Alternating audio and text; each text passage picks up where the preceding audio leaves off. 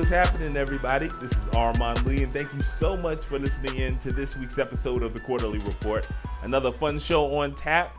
We're going to be talking about NBA rankings. Like each year, different publications come up with their NBA rankings, like the top 100 players of the league.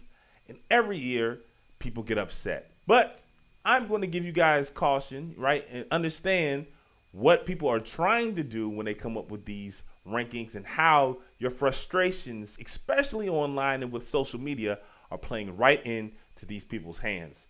Don't want to miss that. And also, my guy and brand new father, Travis Thomas, is going to make a return to the Quarterly Report as we talk about the biggest Saturday night of the year. And that's where we're going to start things off with our number one topic this week. The saying goes, there is no such thing as a sure thing. And as fans of sports, we know this all too well, right? 2 years ago, no one could have told me that the 73-win Golden State Warriors would not win the championship, let alone blow a 3-1 lead to the Cleveland Cavaliers. You couldn't tell me that that was going to happen. 10 years or so ago, no one would have told me that the undefeated Patriots would lose to the New York Giants and Eli Manning of all teams in the Super Bowl. You couldn't tell me any of these things. So, again, we all understand that there is no such thing as a sure thing, and especially when it comes to sports.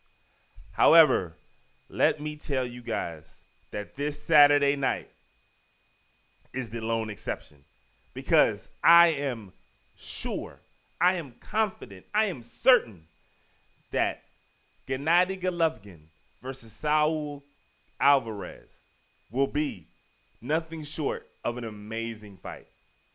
I mean, I can't wait. I've been waiting for this dream match for years. And there was a point where I thought it was going to go the road or the way of so many other big-time fights where it absolutely happens, but it happens when both fighters are far past their primes, right? Or when the demand isn't nearly at its apex. Similar to what happened with Floyd and Pacquiao. Hell, when Floyd and Pacquiao fought, I didn't even watch that fight because I had no interest. I knew what was going to happen. I knew how the fight was going to go. I knew Pacquiao wouldn't touch Floyd, and I knew Floyd would win in a decision in a boring fight. But here's the beauty of Canelo Golovkin. It's a 50-50. I have no idea who's going to win. And I'll talk about predictions later in the show with my guest Travis. But it's a literal 50-50 split. Like, I have no idea. If you told me that Golovkin wins by decision, I'd be like, okay. And if you told me that, Canelo would win by a decision, I'd be just as, wouldn't be as surprised. I wouldn't be surprised at all, right? I'd be just as kind of, okay, sure, that could happen. And if you told me that Golovkin knocks out Canelo, I'd be like, yeah, I can see that happening. And I could see the exact same thing happening if you told me Canelo locked out, Triple G. That's the beauty of this fight. I have no idea how it's going to go. I don't know how long it's going to last. But the thing I do know is that there will be bombs thrown. This fight, in the hypothetical, I can't imagine. Hear me when I say this. I can't imagine, even in the hypothetical sense, how this fight underwhelms. I can't make up a way where this fight doesn't deliver. And yes, I'm a diehard boxing fan, so, this is something that I've been wanting for years. And maybe you're not like me in that regard. Maybe you don't follow the sport like I do.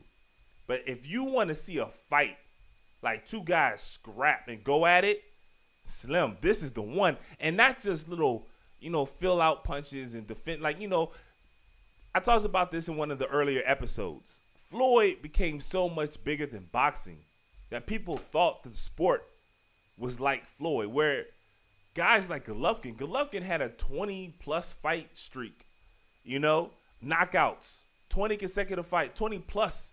I want to say it was like 23 or 24 straight fights that ended in knockouts.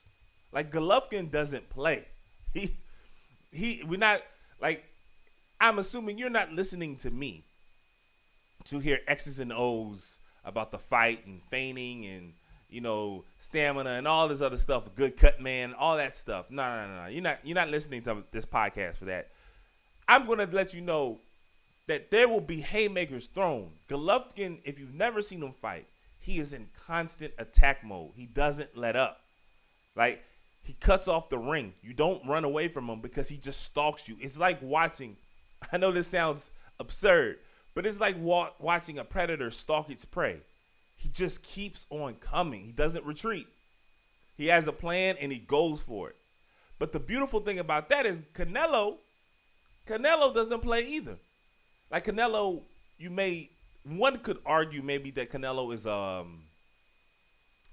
guess a more sharper boxer, even though I don't even know if that's true because Golovkin cuts off the ring and jabs maybe better than anybody. But Canelo may have the slight edge when it comes to, the quote-unquote sweet science. But Canelo doesn't play. If you look at probably the last 5 years, like the best knockouts, the best finishes, like the hardest-looking knockouts, Canelo has at least 2 of them. Like the way he laid down James Kirkland, the way he laid down Amir Khan is like, it's like straight out of a video game. He throws haymakers and he can box, and he doesn't retreat either. So you've got 2 guys with amazing power, 2 guys with amazing skill, boxing skill, and 2 guys at the peak. Well, maybe not Canelo because Canelo is very young, but he's close. He's getting better every time he gets in the ring. So 2 of the best 10 boxers in the entire world going at it for titles. You know what I mean? For middleweight titles, like not paper belts, like the real deal. And I am so excited. I'm like a 9-year-old on Christmas Eve. I can't wait. And I don't know what you guys got planned this Saturday. But if you are even just a little bit of a casual fan, I don't make promises, especially when my hand is not in it. I have no dog in this race. But, man, I am promising you that this fight will deliver. And, the fight itself is fun just to think about because you got 2 of the best fighters in the world, 2 guys who throw blows, 2 guys who know how to deliver and put on a performance. But now, there is a sub-level, right? Another dynamic part of this fight, and that's thinking of pound-for-pound lists because, again, these are 2 of the best fighters in the world. I don't have Canelo in my top 5, definitely have Golovkin. But if Canelo beats Golovkin, how can you keep him off? And not only how can you keep him out of the top 5, it's going to be damn hard not to put him number 1. That's how amazing, that's how critical this fight is on Saturday. So right now, Saturday night, we saw kind of like the, I guess the last hurrah from Chocolatito Roman Gonzalez, who was once considered pound for pound the best boxer, not even too long ago, like last year. But, he lost in spectacular fashion. And it was kind of sad to see him lose. But one guy leaves, another guy has to take the crown.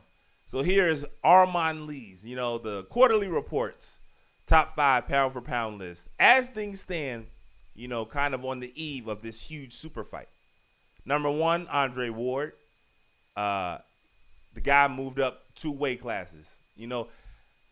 Andre Ward, and I'm a fan of Dre because, the guy is just an amazing fighter.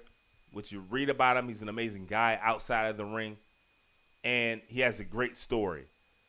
But it's important to realize that, yes, this is a huge fight in the middleweight division, but it's only happening now that Andre has left the division because Andre cleaned out the middleweight division for years. And, we'll talk about this a little bit later, too. The first dream fight, the real dream fight, is Gennady Golovkin versus Andre Ward. And for years, quiet as kept. So many people worship at the altar of Golovkin. And I'm a huge Gennady Golovkin fan, don't get me wrong.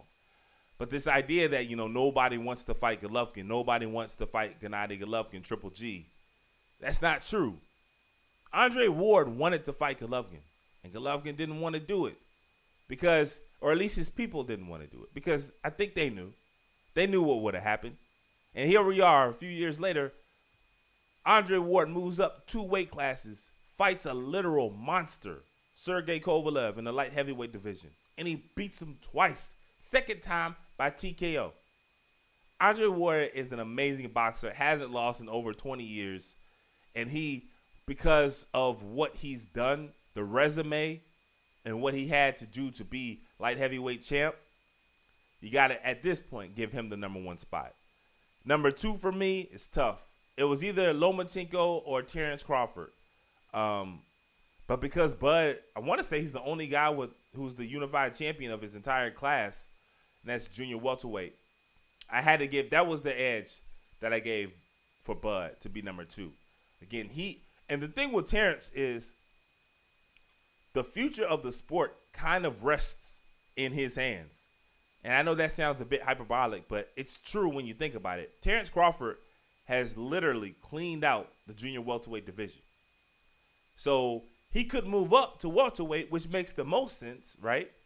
And the welterweight division in boxing is the best division in the sport. I mean, just so many great fighters. And if he were to move up to welterweight, then we're basically just waiting for the next super fight. Because I've been talking to my partners about this for years, and that's Terrence Bud Crawford versus Errol Spence. Errol Spence, in my opinion, he just got a belt, but in my opinion, it's clear. He's the best welterweight in the world. And if Bud moves up, Bud may be the best boxer in the world. He's not going to want to fight Errol first. He's got to get used to that weight. But if he does go up, and let's say Errol fights Manny Pacquiao, Bud fights Manny Pacquiao, or Bud fights Keith Thurman, it's just a matter of time. But before those two guys square off in a collision course, and that would be the next super fight. And Lord have mercy, right? But not only does Bud have the potential to move up, he can stay at junior welterweight, and maybe Lomachenko moves up. Like, they're guys, Mikey Garcia. I mean, there are fights to be had. It just really depends on what Bud wants to do and if there's any takers to get in the ring with Bud, because Bud is a monster. Like, that guy is the real deal. So the future of the sport in many ways rests, no pun intended, in Terrence Crawford's gloves, rather. And for that reason, and because he's unified and completely dominated an entire class, I go with Terrence Crawford number 2, which means Lomachenko is number 3.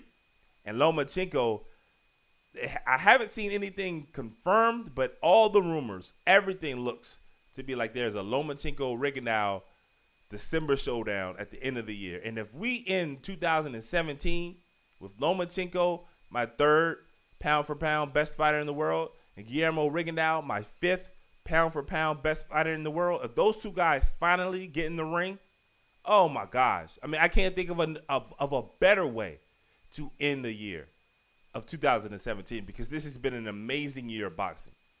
So I told you number 1, 2, 3, and 5. Number 4 is Gennady Golovkin. And if Gennady Golovkin, Triple G, beats Canelo on Saturday, and especially if he does it in dramatic fashion, which Golovkin is known to do, he says it himself. He calls it the big drama show whenever he steps in the ring. Slim, he may be that top guy. He may be the top dog. And that's the beautiful thing about Saturday night. We got two of the best. But not only are they the best, but they're exciting fighters. And if you're even thinking about getting in the fight, look, again, doesn't move me one way or the other. But if on Saturday night you're looking for something to do and you want to be entertained, I promise you, not many things I can think of that will deliver more than Triple G Gennady Golovkin. All right, guys, that's the first quarter. I'm still Armon Lee, and you're still listening to the Quarterly Report. Make sure you follow the show on Twitter. We're at Quarterly, QUARTERLEE show. And slight reminder, Saturday night, I will be live tweeting the Gennady Golovkin Canelo Alvarez fight from that account. So if you're not able to watch the fight, or if you are watching the fight and you want to kind of get in touch with me and see how I'm thinking and see what I feel about the fight, make sure you follow the show's Twitter account, because that's where I'll be Saturday night.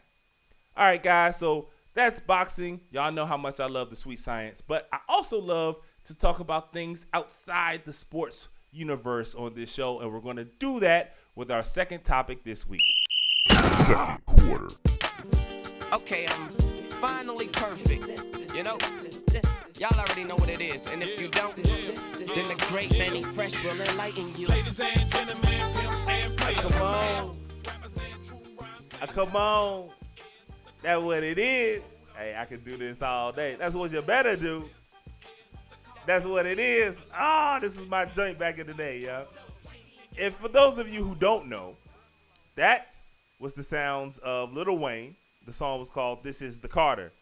And we start this quarter off with that because this past Saturday, I'm on Twitter, doing my thing, checking what I got to check out, getting ready for college football Saturday, getting ready to, chill with my little girl and get ready to watch the, women's finals of the U.S. Open. So, all these things going on real quick before my daughter and I get out there and, do what we do on our Saturday mornings.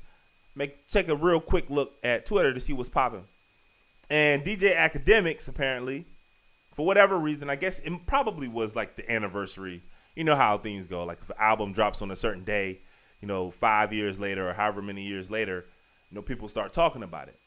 So DJ Academics came out and was like, yo, the Carter 3 isn't a classic. The Carter 2 is. And somehow that sparked like an entire debate. My timeline was everybody was like, yo, the Carter 3 is a classic. The Carter 3 is phenomenal. It changed music, yada, yada, yada, yada. And then I was like, okay, y'all got to chill with the whole it changed music narrative, right? The Carter 3, I wasn't really a big fan of it. But, that was kind of like toward the end of me really being like a hip-hop head for real. I'm 34 years old. I'll be 35 at the end of the year. So, I got a few more months left in being in the Target demo. But as, I'm making my swan song, you know what I mean, and saying my farewell to being in the Target demo, the 18 to 34-year-old, target range, I've kind of grown comfortable in being a curmudgeon. You know what I'm saying? Like the music that I like now, especially when it comes to rap, right? But the music, the rap, the hip hop I like is the hip hop I've liked since I was like, a teenager or 20s. You know what I'm saying? I'm not listening to the new stuff like I used to. There are a few people that I check out that are new. You know what I'm saying? But by and large, I'm still on the Outkast. I still rocking Clips. You know what I mean? Jay-Z, Nas, I like Crit. Big Crit is one of the newer guys that I really feel. But, most of it, I'm like, I like what I like now, and I'm not really going to move off that. So the Carter and Lil Wayne, it kind of happens right in my wheelhouse because that was like the last era of rap that I was really, really on. So when I saw, people come into the defense of the Carter 3, I was like, man, y'all tripping. The Carter 3 was cool. I mean, it was all right. The Carter 3 was like when you're really, really hungry and for whatever reason you got a taste for like fast food, whether it's Burger King or McDonald's, whatever the case, whatever you like, whatever you eat. So you just got a taste for it because you're hungry. But then later on, after a few hours have passed, you feel like crap. Because it was just like a quick itch, but it wasn't anything satisfying. That's what the Carter 3 was. The Carter 3 is fast food. But I also took offense to what Academic said because he said Carter 2 was the classic. And that was like the best of the Lil Wayne Carter. So anytime anyone ever gets into, the Carter debate or a Lil Wayne debate, it's always the Carter 2. And then sometimes, depending on who you're talking to and depending on their age, how young they are, it'll be the Carter 3. The Carter 3, I think, probably sold the most records. The Carter 2 was when a lot of people, especially people in New York in the northeast region, of the country, finally took notice of Lil Wayne. Like, oh, Lil Wayne can actually rap. But everybody who knows even a little something about Wayne and rap knows that the best Carter, the classic Carter album, isn't the Carter 2. It isn't the Carter 3, and that's where I stopped listening. Everybody knows, just like with everything, the best is the original. And the original, the song that we led into with the intro, was the original The Carter album. I mean, I get offended. Like, this bothers me deeply because I've felt this way since the Carter 2 came out. I feel like the Carter 1, because so many people, and not in the region I live in, right? I live in D.C., the Maryland area. I was born in Richmond, you know what I mean? So, like, people in the mid-Atlantic is what they call it, and people below, you know, in the South, they know what time it is. You know, when the first Carter came out, that joint was, I call it like one of the newer classics, you know what I mean? Especially with hip-hop. You know, we all know the real classics, Ready to Die, Reasonable Doubt, you know what I'm saying, Aquemini, Riding Dirty, those type of things, put them on, their jerseys are hanging in the rafters, Hall of Famers, first ballot. But then I'm talking about like the newer, like past 2001, Blueprint is also a classic, but like the newer ones, trap music comes to mind, Lord Willin', you know what I'm saying? And the first Carter is right up there, man. I love that joint. But I feel so many people, either they didn't hear it initially when the first Carter came out, you know, maybe they heard the Carter 2 first, or they just had their own preconceived notion on Wayne and saying like, oh, Wayne can't spit. But as I was saying, the original is always, or 9 times out of 10, the original is always the best. That one exception is Terminator 2. The first Terminator is not better than Terminator 2. But anything else, no matter what you come up with, the original is always the best. So many people love The Godfather Part 2, including myself, right? The movie is very ambitious. They talk about the story of how Don Corleone came into power and how his story of him coming to America. While it goes to present day and Mike and his issues with the family and how he's trying to, you know, keep things together, even though his immediate family, you know, his wife and his kids, and, you know, his extended family with his brother, everything's kind of falling apart, and how Mike just kind of grows into, you know, the Don Corleone status himself. Godfather 2 is an amazing movie. Love it. It's not better than the first Godfather. I don't care what any of y'all say. It's not. And y'all know it's not, man. Stop playing. It's just like the Carter 2. The Carter 2 is dope. Don't get me wrong. I love the Carter 2. It's really, really good. It's not a classic, though. And it damn sure ain't better than the first Carter. And you know what bothers me when people who act like the Carter 2 is better than the first Carter? They're always bombers from New York. Or like maybe Jersey or somewhere northeastern part of the country, or people who want to act like they from New York, the worst kind of people in the world. Not New Yorkers, but people not from New York who want to act like they're from New York. It's 90 degrees outside in the summer in D.C. and you rocking Timbs. Sit your ass down, man. Y'all know how it is. And because the Carter 2 has a real distinct kind of New York feel about it. You know what I mean? I feel like people kind of gravitate to the Carter 2 from if that's the type of music you like. But man, listen to the first Carter. Manny Fresh got down. I'm not even talking about the lyrics at this point, because the best thing about the first Carter is that Wayne's lyrics are at such a high level. Like, people forget. Remember Bama's thought that Wayne had a ghostwriter? The dude, Gilly from Philly, Gilly the Kid, Major Figures. They thought he was writing his rhymes because everybody's like, yo, Wayne can spit. Like, where did this come from?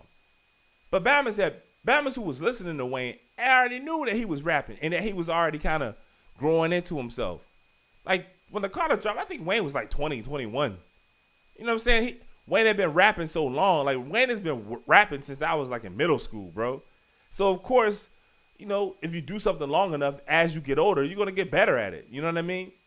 But Wayne was spitting. He was spazzing on the Carter. Like, we all know that. But what makes the Carter so much better than the Carter 2 is not only is Wayne spitting, but the music. You can put the Carter on and just have a party, and no one can hear what he's saying, but just everybody's moving. You know what I mean? So when the lyrics and the music kind of meet at a high level, I mean, how could it not be a classic? And that's what separates the first Carter to the second Carter for me. No, I know all y'all New Yorkers, and I feel like so many people probably heard the Carter 2 after they heard the Carter 1. So the Carter 2 kind of, because, you know, it was more popular. He had a song with Robin Thicke. People was like, oh, man, listen to Wayne. He can rap. He had the co-sign with Jay-Z, the whole thing. So, you know, Bama's from New York, they put in their, you know, their Wu-Tang, and, you know, what's happening, B. And they like that, you know, and that's cool. I'm not knocking it. But Slim, don't tell me the Carter 2 is better than the Carter 1. And if anybody ever jumped out their mouth and said that the Carter 3 was better than the Carter 1, I mean, number one, I know they're a child. So I don't even continue the conversation. I give them a little box of juicy juice and tell them to go play on the jungle gym. Go climb the monkey bars because they're not ready to have an adult conversation. You know what I mean? So I had to get that off my chest. Because Saturday, you know when you really are bothered by something that you see or maybe like something that you hear and you walking around the house and you like picking up or cleaning around the house and you talking to yourself because you just got to get it out. That's what I was doing on Saturday. I was certifiably crazy because that bothered me. Like I'm telling you for real, the Carter 1 is one of my favorites ever. My favorites ever. And it's always slept on because the Carter 2 and the Carter 3 that, you know, came after it. But make no mistake, whether it's DJ Academics or your friend on the street or if you're in a barbershop or if you're at a party or whatever, cookout, the real ones know what time it is when it comes to what is the best Lil Wayne album, what is the best Carter album. It's the Carter 1. All right, guys, y'all heard the horn. Thank you for letting me indulge on that, man. I don't know about you guys, but my favorite segments that we do on the Quarterly Report are the segments that have nothing to do with sports. I'm being dead ass.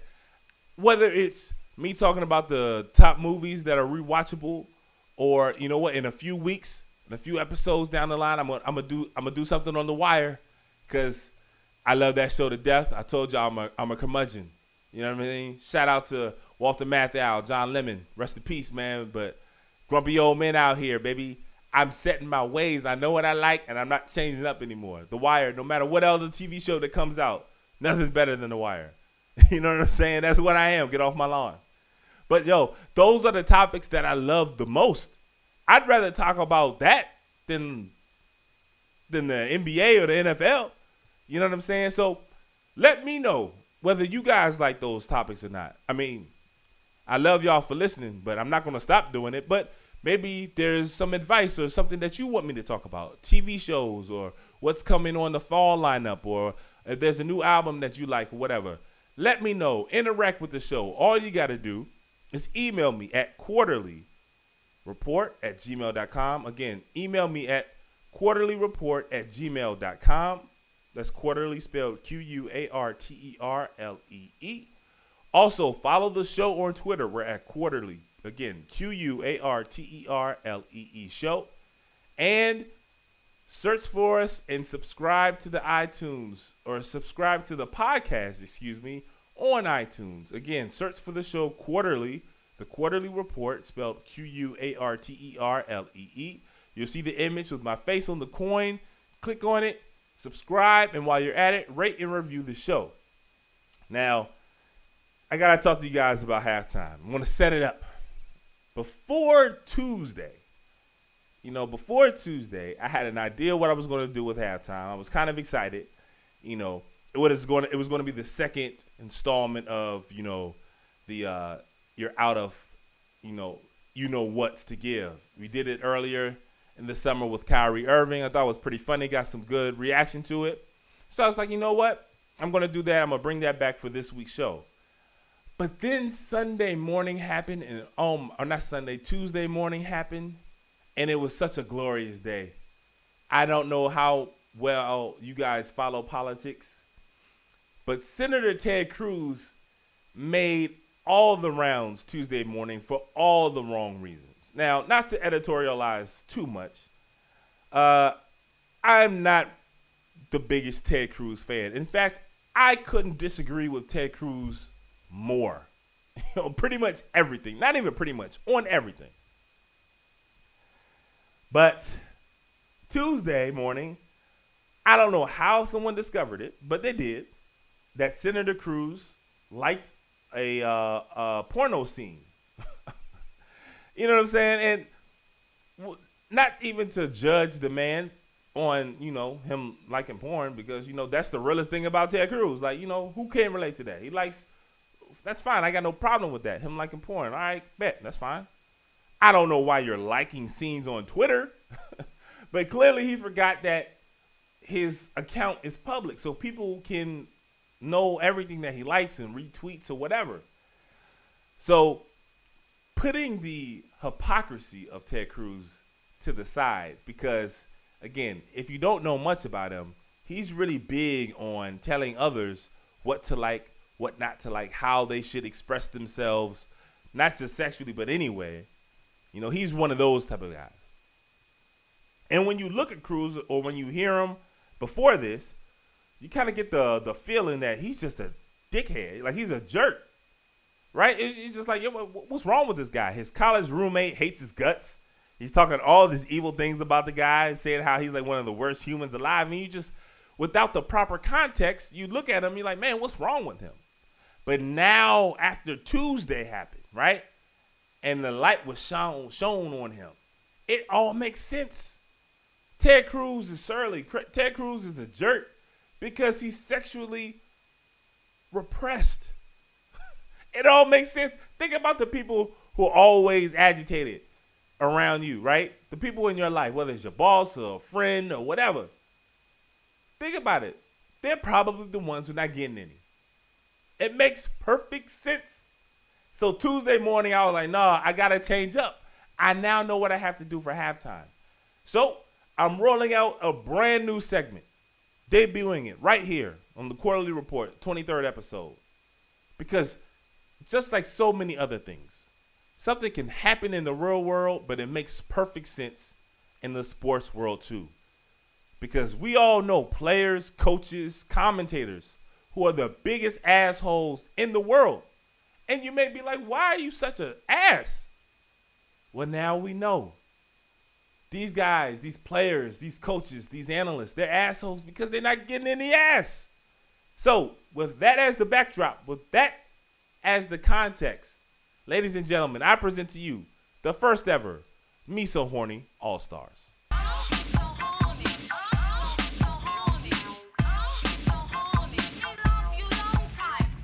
This week's inductee, Notre Dame football head coach, Brian Kelly. Obviously, you've made a ton of changes, changed the culture, everything, but obviously you lost at the very end, kind of like last year, 7 of 8 losses. How do you? What's the question? I'm getting to it. Get to the question. How do you keep this from snowballing? It's not going to snowball. Next question. Well, what exactly will be different, I guess? There's nothing different. I go to work every day and I coach my football team. Okay. Is that good enough for you? Yes, I was just asking about how it was different from last year's losing by 1 possession. Okay. And tonight was also like that, so I was just wondering. Losing by 1 possession? Yes. No, it was 1 point.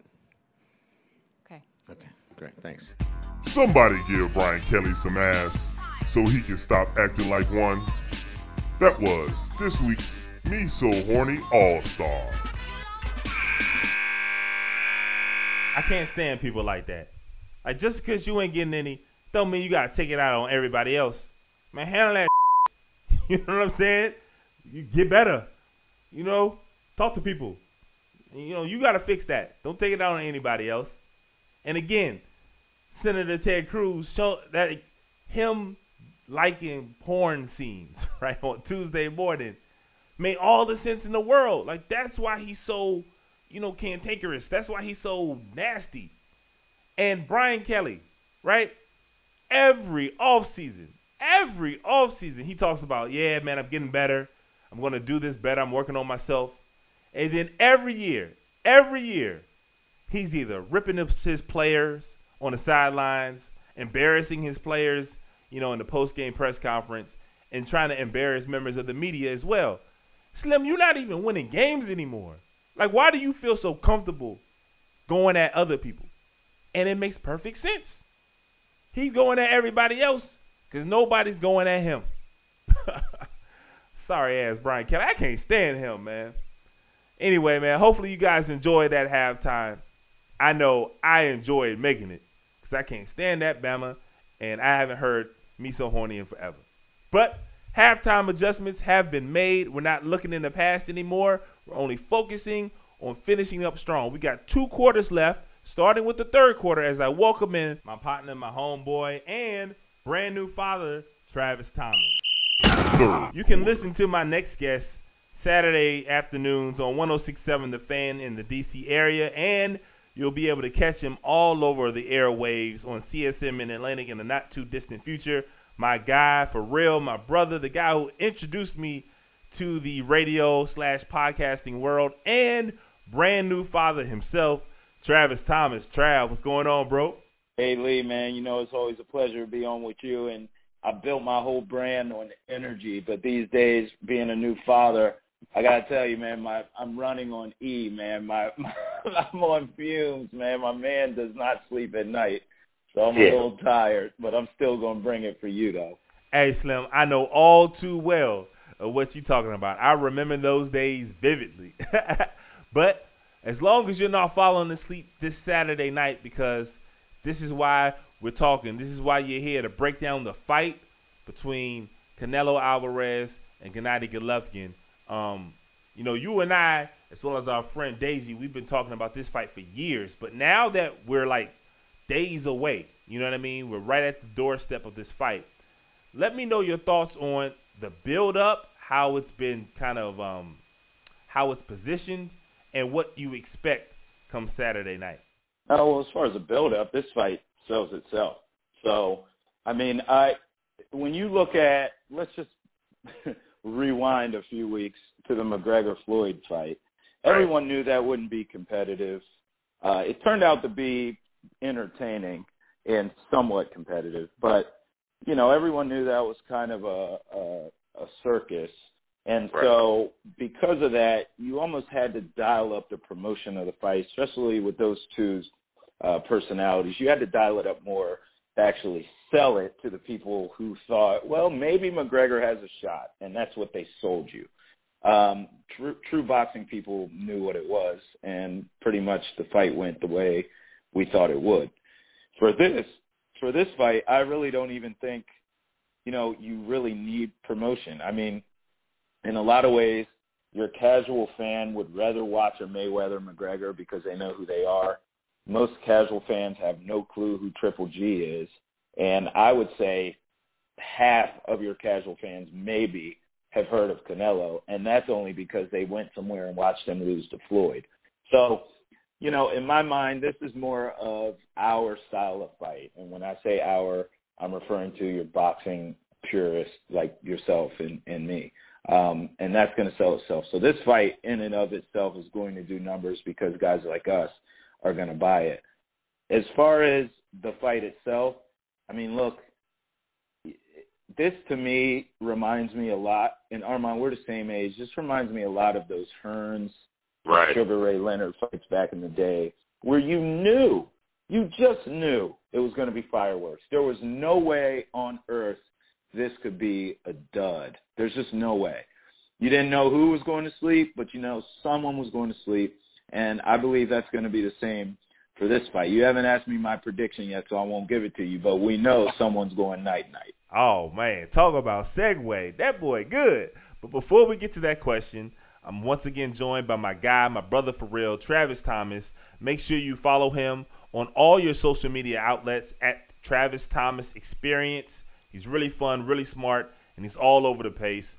Budding star. Make sure y'all follow him at Travis Thomas Experience on all your different social media outlets. But okay, you led up to it with about the predictions. I know myself, I've changed my mind on who I thought would win at least 10 times in the last month. So I'll ask the question to you and then I'll answer it myself. Who do you think will win this Saturday night? Well, I know we're going to disagree because we have been waiting for this fight for years, and you know where I'm going. Look, I'm telling you right now, you're not going to find a bigger Canelo fan than me. I actually started liking him before he got the Floyd fight and liked him so much that when he got the Floyd fight, I thought it's too soon. He's going to get outclassed. The guy has heart. He could eventually beat Floyd, but this is too soon. I was absolutely right. But what I didn't see was that Floyd fight would really make him into a boxing bona fide star, because even in the loss, he had a good showing. He did show the heart. He did show the toughness and the grit, and you could see the room for growth. Since that fight, he has been unbelievable. And it reminds me of a video game for anyone who's ever played franchise mode, when your players progress every off season and they get a little bit better and they get a little bit better, and then in the primes of their career, they're 99 overall and you're winning championships. That's Canelo's career to me. We've literally watched this guy progress, and I got news for you. He's at a 99. And if you look on the other side of him, Triple G, I think, is on the decline. You look at his last few fights, I thought the Danny Jacobs fight should have been a draw. I thought Kell Brook actually looked pretty good against him. He was just a much smaller guy and just could not take the punishment, but he was... Truth be told, Kell was winning. You know what I mean? He was beating Golovkin. Yeah, absolutely. And I got Canelo stopping Triple G late in this fight. Maybe even, to tell you the truth, Armon, I could see a scenario where Canelo maybe gets knocked down early, feels that power, says I'm okay, gets a count to about 6 or 7. Ref says you good. He says I'm good. Wipes the gloves off, and then proceeds to outclass Triple G and stops him late. Oh man. So yeah, we're gonna disagree. You know what I'm saying? So I'm reminded. I think. Let me put it like this. I definitely think Canelo can beat Golovkin, and I told everyone listening earlier. I think it's a 50-50. Proposition of who wins this fight. I mean, it's really that close. However, what worries me, and I'll give you an example from recent history, is that Canelo, he's got that fighter in him, and what I mean by that is some fighters are perfectly fine sticking to a strict game plan, sticking and moving around the ring, jabbing, using their jab, staying away from harm's way, and not getting in any type of prolonged exchange or trading, right? And when I think of Canelo and what he needs to do to beat Golovkin, I'm reminded, and I guess we're going back like 8-9 years now, but when Pacquiao fought Miguel Cotto, and Miguel, the first part of the fight, he was looking so sharp. He was disciplined. He stick to their game plan. He moved. He worked the body. He used the jab. He didn't stay in front of Pacquiao, and he didn't exchange. But at some point, and Miguel is just like Canelo, and a lot of fighters have it. It's like this, I don't know what it is, if it's machismo, whatever you want to call it. At some point, the game plan be damned, they exchange, and they start fighting. You know what I mean? And Cotto did it with Pacquiao, and that was his undoing. And I worry for Canelo fans, there's going to be a point where Canelo, maybe it's round 3, maybe it's round 4, but at some point, he's going to want to get in there and exchange with Golovkin. And I don't know if there's a person on this planet who can just stand toe-to-toe and slug it out with Golovkin. Yeah, I agree with you. And to be honest, I think most people picking Triple G have that analysis. And you're absolutely right. The only place I feel as though we fundamentally disagree is Canelo's going to have to trade with him at some point. Assuming this goes 12 rounds, right? It's absurd. Floyd, at his most defensive, most disciplined, there are moments in fights he has to trade with you because that way you just can't walk him down. He has to make you respect him at some point. I believe Canelo will be disciplined enough to trade with Triple G and get the hell out of there.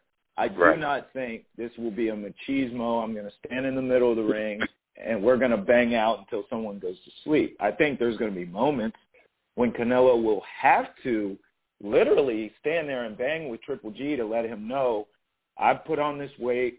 It's taken me. I got to tell you something. I believe this fight has taken so long to make happen because Canelo knows he needed to get bigger. He needed to get stronger. He needed some more fights under his belt. And I also think no one's talking about the age difference here. He has watched Triple G. He played the Floyd move. He's watched Triple G. He's starting to see the age. He's starting to see the slightest deterioration. And meanwhile, he's trending up physically, mentally, and he knows the time is now. And I got to tell you something. He's going to beat Triple G, and this will cement his legacy, and it will put a big question mark on Triple G's legacy. Once again, I'm joined by a friend of the program, man, really family, my guy, Travis Thomas. Make sure you listen to him Saturdays on 106.7 The Fan, and he'll be all over CSM Mid-Atlantic in the upcoming weeks, man. Really some exciting stuff that he's got coming down the pike. And also make sure you follow him on all your social media outlets at Travis Thomas Experience. All right, so Trav, get you out of here with this last question, and you kind of alluded to it as you finish your last response, the legacy, right? And how if Canelo were to beat Golovkin, this could catapult him into another realm of superstardom, and a loss may hurt Golovkin. And I guess kind of his credibility, because he really, up until his last two fights, hadn't fought anyone.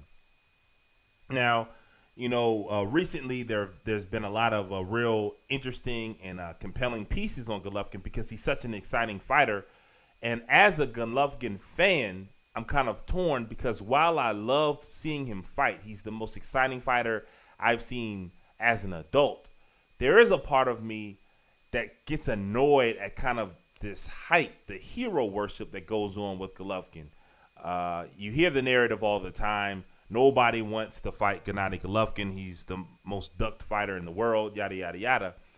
But as we sit here just a few days before a super fight, we were cheated out of a super fight that we should have seen like 2 years ago between Andre Ward and Gennady Golovkin. And those of you who don't know, Andre Ward, again, I talked about pound for pound list earlier.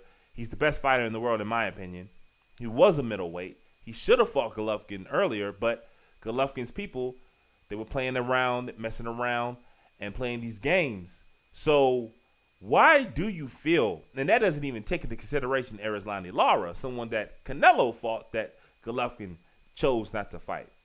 So why do you feel like so many people, from diehards to people on a national scale, the media, why do so many people worship at the altar of Golovkin? Well, I think, look, we've seen it. Again, same age, grown up, same era. We both remember Iron Mike Tyson. And I'm not talking Mike Tyson. I'm talking Iron Mike Tyson. Right. Before prison Mike Tyson. Kid Dynamite Mike Tyson. Yeah, I ain't talking Francois Botha Mike. I'm talking Iron Mike. Right. And, look, I think Triple G, in a lot of ways, is the closest thing to that we've seen. Now, obviously, we've seen exciting fighters come and go in that time. Let's just take someone that comes to mind, Roy Jones Jr. Roy Jones was not knocking guys' heads off. He was so fast. He was so skilled. He made guys look stupid. He was a showman. We've seen a ton of showmen. We've seen a defensive master like Floyd Mayweather. But I do not think since Iron Mike have we seen a guy literally knock people's heads off of their body. Triple G, up until recently, has done just that. And I do think there's a correlation between age and step up in competition as to why heads are not rolling anymore. So I think that's where the hero worship has come in for Triple G, because he brings that Iron Mike type excitement. I know that's one of the reasons you like him. It's one of the reasons I like him. But my whole knock on him this whole reign has been, and you know my statement, you're fighting Uber drivers. I want to see you fight real people. And every time he's had a chance to fight real guys, it's always some excuse. And he called out Canelo, who's a smaller guy, and it's just like, why don't you fight Andre Ward? Andre Ward will fight you, and he wouldn't do it. So to me, I think that's where the worship comes from, is his style of fighting. And I will give him all the props in the world for that, because, look, he knocks blocks off, man. He knocks blocks off, and he deserves credit for that. Once again, ladies and gentlemen, that's my guy, my brother for real, Travis Thomas. Make sure you follow him on all your different social media outlets at Travis Thomas Experience. If you're in the D.C., Maryland, Virginia area, listen to my guy Saturday afternoons on 106.7 The Fan, and he'll be all over the place on CSM Mid-Atlantic in the weeks to come. Travis Thomas, one of the best sports minds in the world right now. Thank you so much for joining me on the Quarterly Report. Hey, bro, next time I come on, I want to talk. I really have a lot to get off my chest about Kyrie Irving, so I would love to come on before the NBA season. Oh, well, say no more. You already know what time it is. The NBA season is just a few weeks away. So before the start of the next season, we'll definitely have you back on. And you can, I guess, unleash on Kyrie Irving. All right, brother. I appreciate you, man. All right, Trav. Thanks again, bro. Listen, y'all. I can't tell you how excited I am about Saturday night. I really can't. I can't overstate my excitement. Again, like I said earlier, it's a kid on Christmas Eve. I really can't wait. Once again, make sure you follow the show on Twitter, Quarterly Show, QUARTERLEE Show. Saturday night, I'll be live tweeting the fight. I can't wait. Another thing I can't wait about is our final quarter this week. Let's wrap things up with these rankings that seemingly get everyone upset. Fourth quarter. Every single year, ESPN and Sports Illustrated come out with their rankings of the top 100 NBA players, or they rank every NBA player from like 400 and whatever to number one. And of course, every year they make fools of themselves, and people go out of their way to criticize, critique, rip each publication. And I can't lie, I have done this in the past several times. But this year, I'm a little bit older, a little bit wiser, and I've peeped game. I've long since peeped game. And anyone who has ever worked in any form of media, whether it's print, television, digital, radio, whatever the case, I guess some places try to keep whatever shred of integrity you can have. But ultimately, we're moving to a place where it doesn't matter what people say about you as long as they are saying something about you. And I've just tapped out on this stuff because every year, they have something on these rankings where you're just like, okay, do you even watch basketball? Again, y'all know I live right outside of D.C., Prince George's County, Largo, Maryland, shout out. And I remember a few years back when the Wizards traded for Markieff Morris. And I was going back and forth with a guy I respect. I'm not going to say his name. I ain't trying to call him out, but he knows who he is. And he was telling me how Markieff Morris was this really, really good basketball player. And, he's amazing, and it's the best thing that could have happened to the Wizards, yada, yada, yada. And forget about trading a pick, because ultimately that pick may not turn into a rotational NBA player. But I'm of the mind that if you're not going for a championship, like if you're not a legit title contender, trading away a pick routinely is not really a smart thing to do, because it's cheap labor. If nothing else, it's cheap labor. But one of the reasons why I was not a big Markieff Morris fan, and I'm still not a Markieff Morris fan, is because he hasn't really been a productive player. But in defense of this trade, the guy I was arguing with sent me a link to this Sports Illustrated, top 100 players in the NBA, and he had Markieff Morris 60 something. Like, yeah, they just traded a pick for one of the 60 best players in the league. And it literally took me 2 seconds to completely disprove that entire list, and really Sports Illustrated from a basketball NBA perspective. Because Markieff Morris, like I said, he was in the 60s somewhere. This is just 2 years ago, at the time of the Markieff Morris trade. And 99 on that list, right? The 99th player in their estimation was a guy who some of you all may know. He goes by the name of Giannis Antetokounmpo, or the Greek Freak. Now, at the start of the season 2 years ago, Giannis was not nearly as good as he is now. I'm not saying that. But I'll be damned if Markieff Morris was ever better at basketball than the Greek Freak. It's never happened. And the fact that they had him 99th, Sports Illustrated, I was like, yo, what are y'all talking about? Again, this wasn't his rookie year. It wasn't even his second year. I think it was the start of his third year. It was obvious Giannis, at that point, was a top 20, top 25 player now Giannis is a top 10 player, and God only knows whether I have him now. And that's just Sports Illustrated. ESPN, and yes, full disclosure, I am a Knicks fan. But it's also important, and if you know me, you know this about me. I do not like Carmelo Anthony. I don't care what he does from this point forward. I do not like Melo. I haven't liked Melo in years. I was blown at Melo as opposed to signing as a free agent, forced to trade to New York because we had to trade Wilson Chandler and Danilo Gallinari, two of my favorite players, and picks. So at that point, I was always blown at Melo.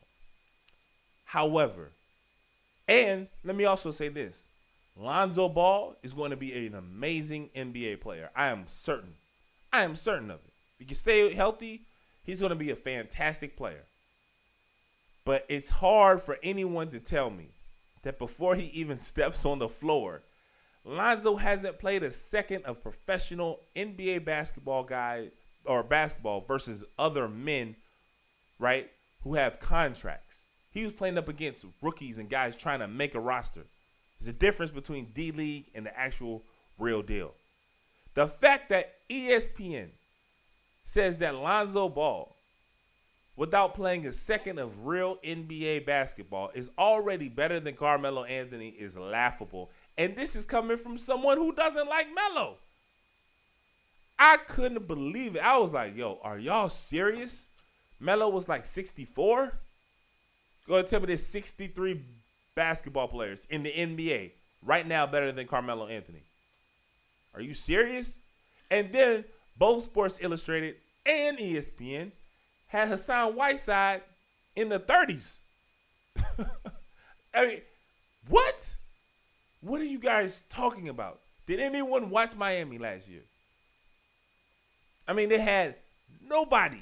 They had Deion Waiters, James Johnson, and a washed Goran Dragic, who actually Dragic had a pretty good year last year, I'm not going to lie. But he was hurt. All of these guys dealt with injuries. Whiteside was the best player on that team, and they went 41-41 in the Eastern Conference without no real number 2 option. And y'all telling me that he's the 30-some-odd best player in the league? Oh, my gosh. So even talking about it, I can feel that agitation rising. You know what I mean? But that's exactly what they want. That's exactly what they want. And look, I've already taken the bait. Look, I'm talking to you guys about it right now. But moving forward, because there was this big online buzz about Carmelo. Like, Carmelo has somehow turned into a sympathetic figure. I don't know how he played it. I mean, well, thanks in large part to Phil Jackson being a complete asshole. But over the last, 6 months, Carmelo Anthony has turned into this sympathetic figure, despite the fact that everything that has happened to him, both professionally and personally, that has taken a turn for the worse, it is his own fault, right? Melo knew the Knicks were some trash when he re-signed, but he wanted his bread. Melo knew when he forced the trade way back when that he was basically stripping down the team. But he didn't care. He wanted his bread. Well, you made your bed. You got to lay in it, right? And I know I sound like a scoring Knicks fan. I sound that way because I am a scoring Knicks fan. But I digress. The reason Sports Illustrated and ESPN keep on making these bum-ass lists is because it gets them attention. And yes, I have fed into it this year. I fed into it last year. But let's make a declaration now. What is, as today, by the time you guys are listening to this, it'll be September 14th, 2007. No more will we accept this foolishness. No more will we tweet about it and send emails about it and send links and text about it and call in radio shows. Or if you have a podcast like myself, spend 10 or so minutes talking about how trash it is because they know it's trash. Now, it's not trash to the point. They'll never say like LeBron is the 14th best player in the league, right? They wouldn't say anything like that because if they start doing that, everyone will dismiss it altogether. So you can't say like, Marcin Gortat is better than Steph Curry because people won't take you seriously there. But if you make a bunch of dumb little declarations on with the premise of being controversial or like, starting something or, shaking the nest up. That's what they're doing. When they say that Andre Drummond is like the 59th best player in the league, come on, bro. You know what I'm saying? Like, come on. What are we talking about? What are we really talking about? But let's not, moving forward, right? Moving forward, starting with this, at this time now. Next year, they're going to make the same lists because they've gotten buzz. They gotten easy attention for being idiots. Let's not feed it anymore because it's clear. My guy, CJ McCollum, he was awesome, man. He sent out a tweet. He was like, you know what? From now on, I'm going to start ranking these bum-ass journalists from, worst to number one. And I was like, you know what? CJ, please do that. How awesome would that be? If the players, no matter the sport, were like, you know what? These are the 100 worst members of the media, and they ranked them. I'd be interested in seeing where some of these guys rank. I know you would too. But we got to be careful because nowadays it's not about good press. You know what I mean? It's not about rave reviews. It's just about clicks. It's just about attention and how these, networks and magazine publications can monetize it. That's all this is now. Because no one, my daughter wouldn't tell you that Hassan Whiteside is the 30-some-odd best player in the league. My daughter's cousin wouldn't say that Lonzo Ball, who's never played a second in the NBA, is better than an all-star. You know what I'm saying? And the only reason they make fools out of themselves, because it has to happen, like there has to be an agenda. What did we say earlier? When smart people do dumb things, it's usually because there's an agenda behind it. And the reason why they consistently make fools out of themselves, say Giannis is the 99th best player in the league. The reason why they do this is because it gets them the attention that they crave, which ultimately ends up being more dollars in their pocket. So let's break the cycle, of course, starting next year. All right, guys, that's this episode of the Quarterly Report. I hope you guys really loved it. Hope you enjoyed it. Remember, you can email the show with your thoughts, ideas, or whatever you want to call it, criticisms. Email me at quarterlyreport@gmail.com. Also, follow the show on Twitter. We're at Quarterly Show. Again, that's Quarterly spelled Quarterlee. And look for us on iTunes. Subscribe to the show on iTunes. All you got to do is search Quarterly Report. Again, that's Quarterlee. Once you see the icon, it's my face on a coin. Click on it. Hit the subscribe tab. And while you're at it, rate and review the show. Please rate and review the show. Let me know what you like, what you don't like. Any and all criticism is welcome. All right, guys. I hope you all have a great weekend. Enjoy the fight. You know I will. And I'll see you back here next week better than ever on the Quarterly Report.